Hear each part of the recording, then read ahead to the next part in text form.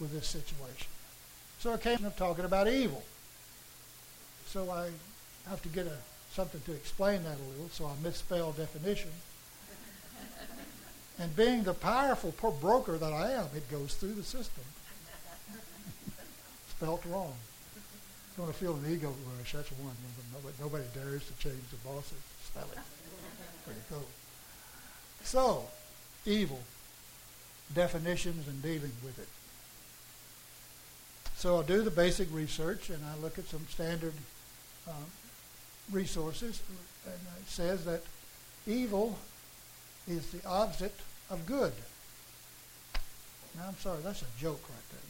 You go for a definition and it gives you another word to define before you can come back to define the one you want. Oh, and it had a little bit of different twist on that. Evil is the opposite or the absence of good. So let's play this game, okay? What's good? This is going to be talked about today, so let's loosen up. Y'all can talk to me. What is good? Give me an example of good. Things that make you happy. Love. I don't know what that means. No, I'm picking on you because I can. That's a preacher word. You can't say that word. What is good? Blue sky. Puppies. Feeling good. Love. Kitty cats. I've got a Facebook worker here. Trees. Helping others. Resolving conflict. Wonderful. Forgiving.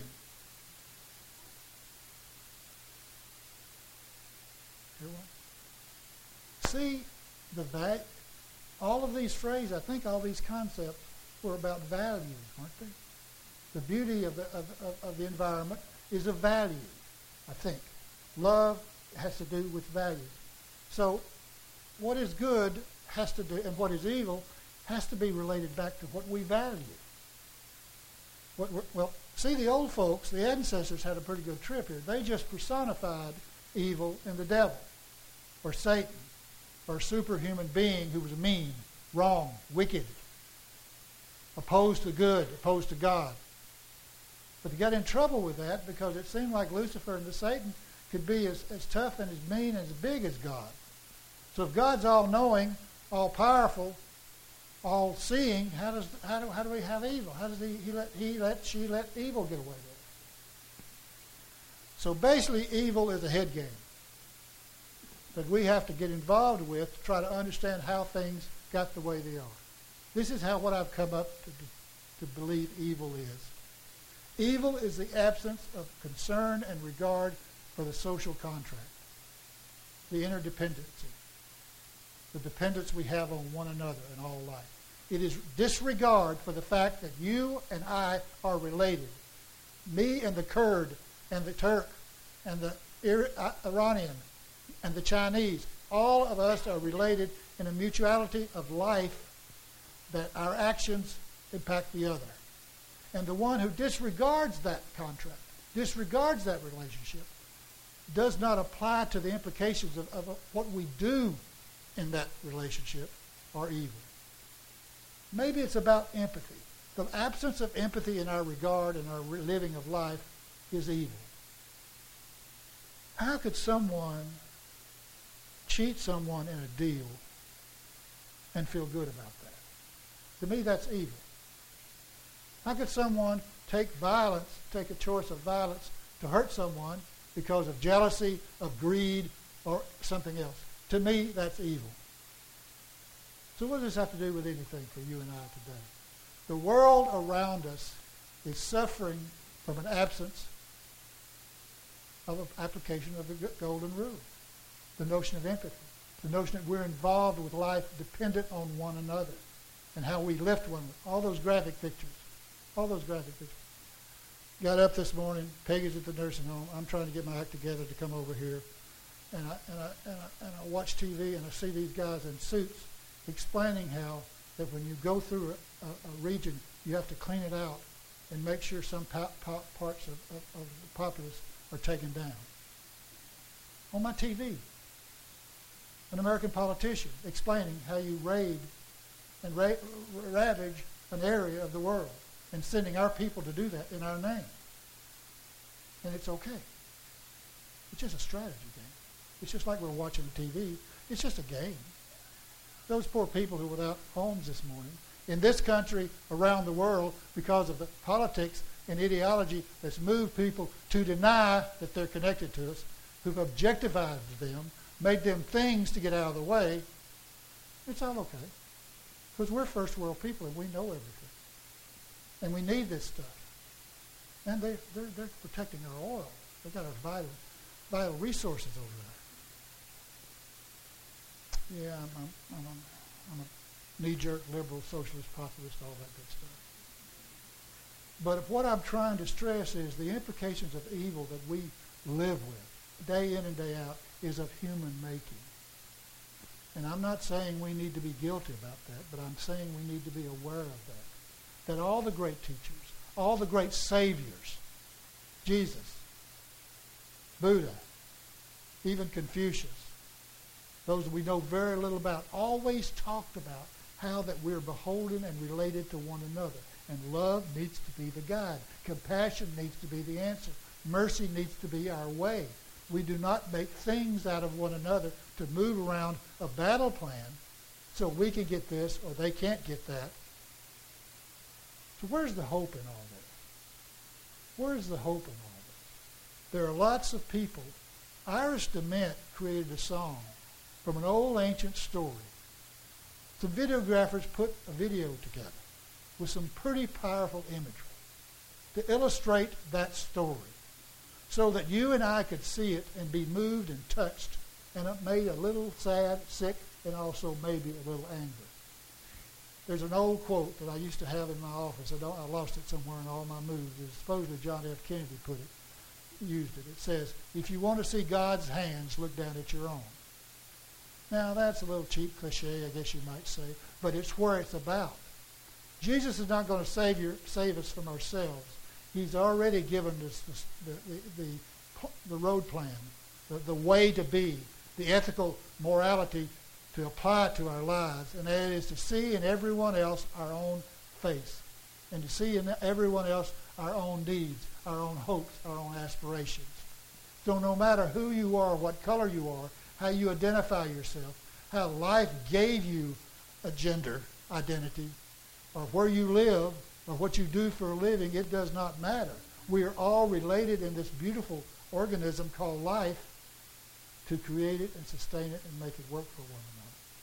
So how can we get a little bit of grace in all this?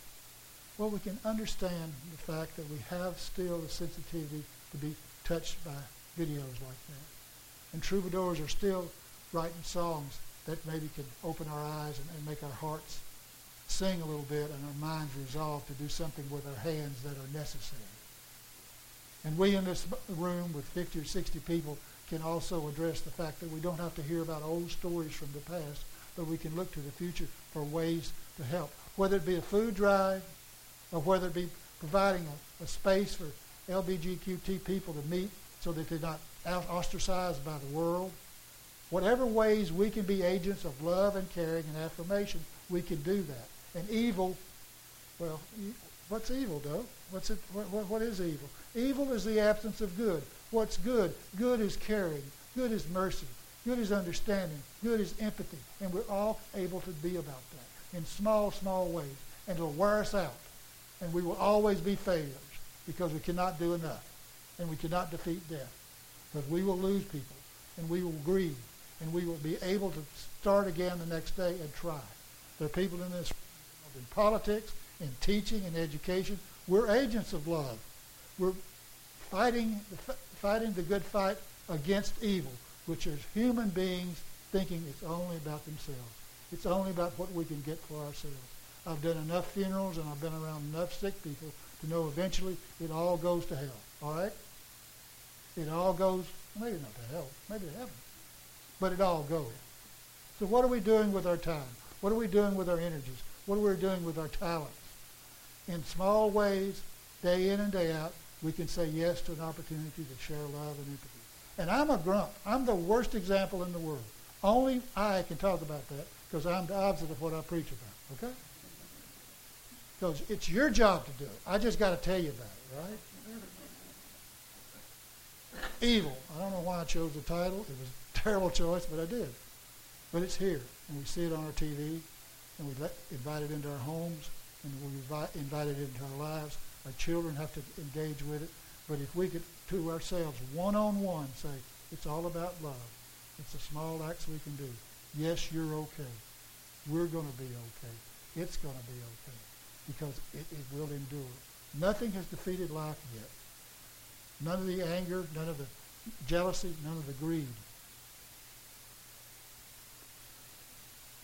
The Holocaust worked because a charismatic person saw in his people hurt, feeling of being victimized, being abused, and he found ways to tell stories to them to find a scapegoat, to find someone to blame it on, to say that those people over there, they're your enemies.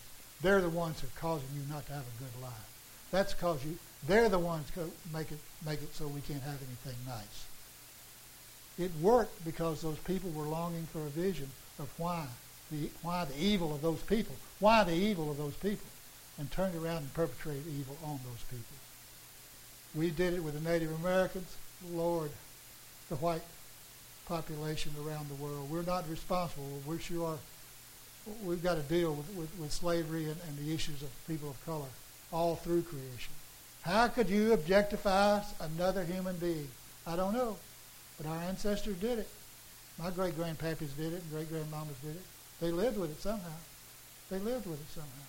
So evil's going to be here. We're going to have to face it. We're going to continue to be confronted with warmongers and war profiteers. We're going to be working for them, damn it. That's the way it works. But we can also hold the image of it doesn't have to be this way. Let us be agents I want to be counter-agents. I want to be inside the system to say, no, it doesn't have to be that way. That we can love and lift and bless one another as we struggle to encounter the evil that we end up having to do systematically. Because it begins one-on-one. Elections, politics, economics, jobs, we all find ways to be levers to make things better for the life that comes after us. Evil doesn't have to win. It hasn't won yet, because we're still complaining about it, and a few of us are still seeing its destruction. Be good workers. So we don't need to be fighters. Fighters are done. We need to be workers. We need to be creators. We need to be songwriters. We need to be lovers. We need to be health care givers, people that touch and lift people and encourage them to be about what it means to be alive and possible in this world. Love the word possible. Evil. Couldn't get Jesus. Love the illustration. Took him to the mountaintop. The devil did. Said, there it is, all of it. I can make you king of this. And Jesus said, get behind me. That's not my job. That's not my calling. My calling is life and love and a lifting of the people. Amen.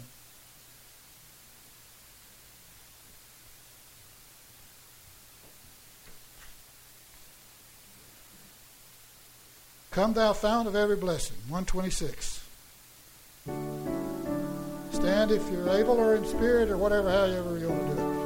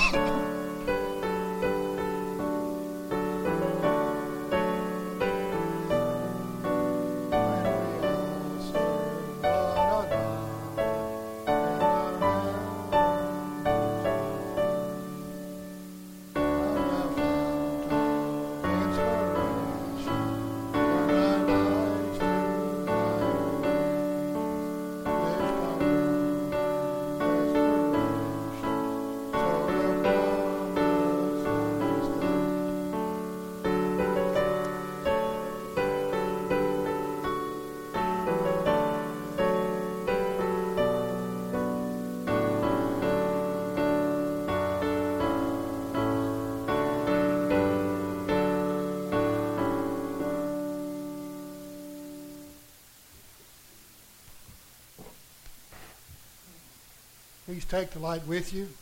It's a symbol of the hope, a symbol of the possible. It's a symbol of the love that's been handed down generation after generation. We've said no to evil and yes to hope.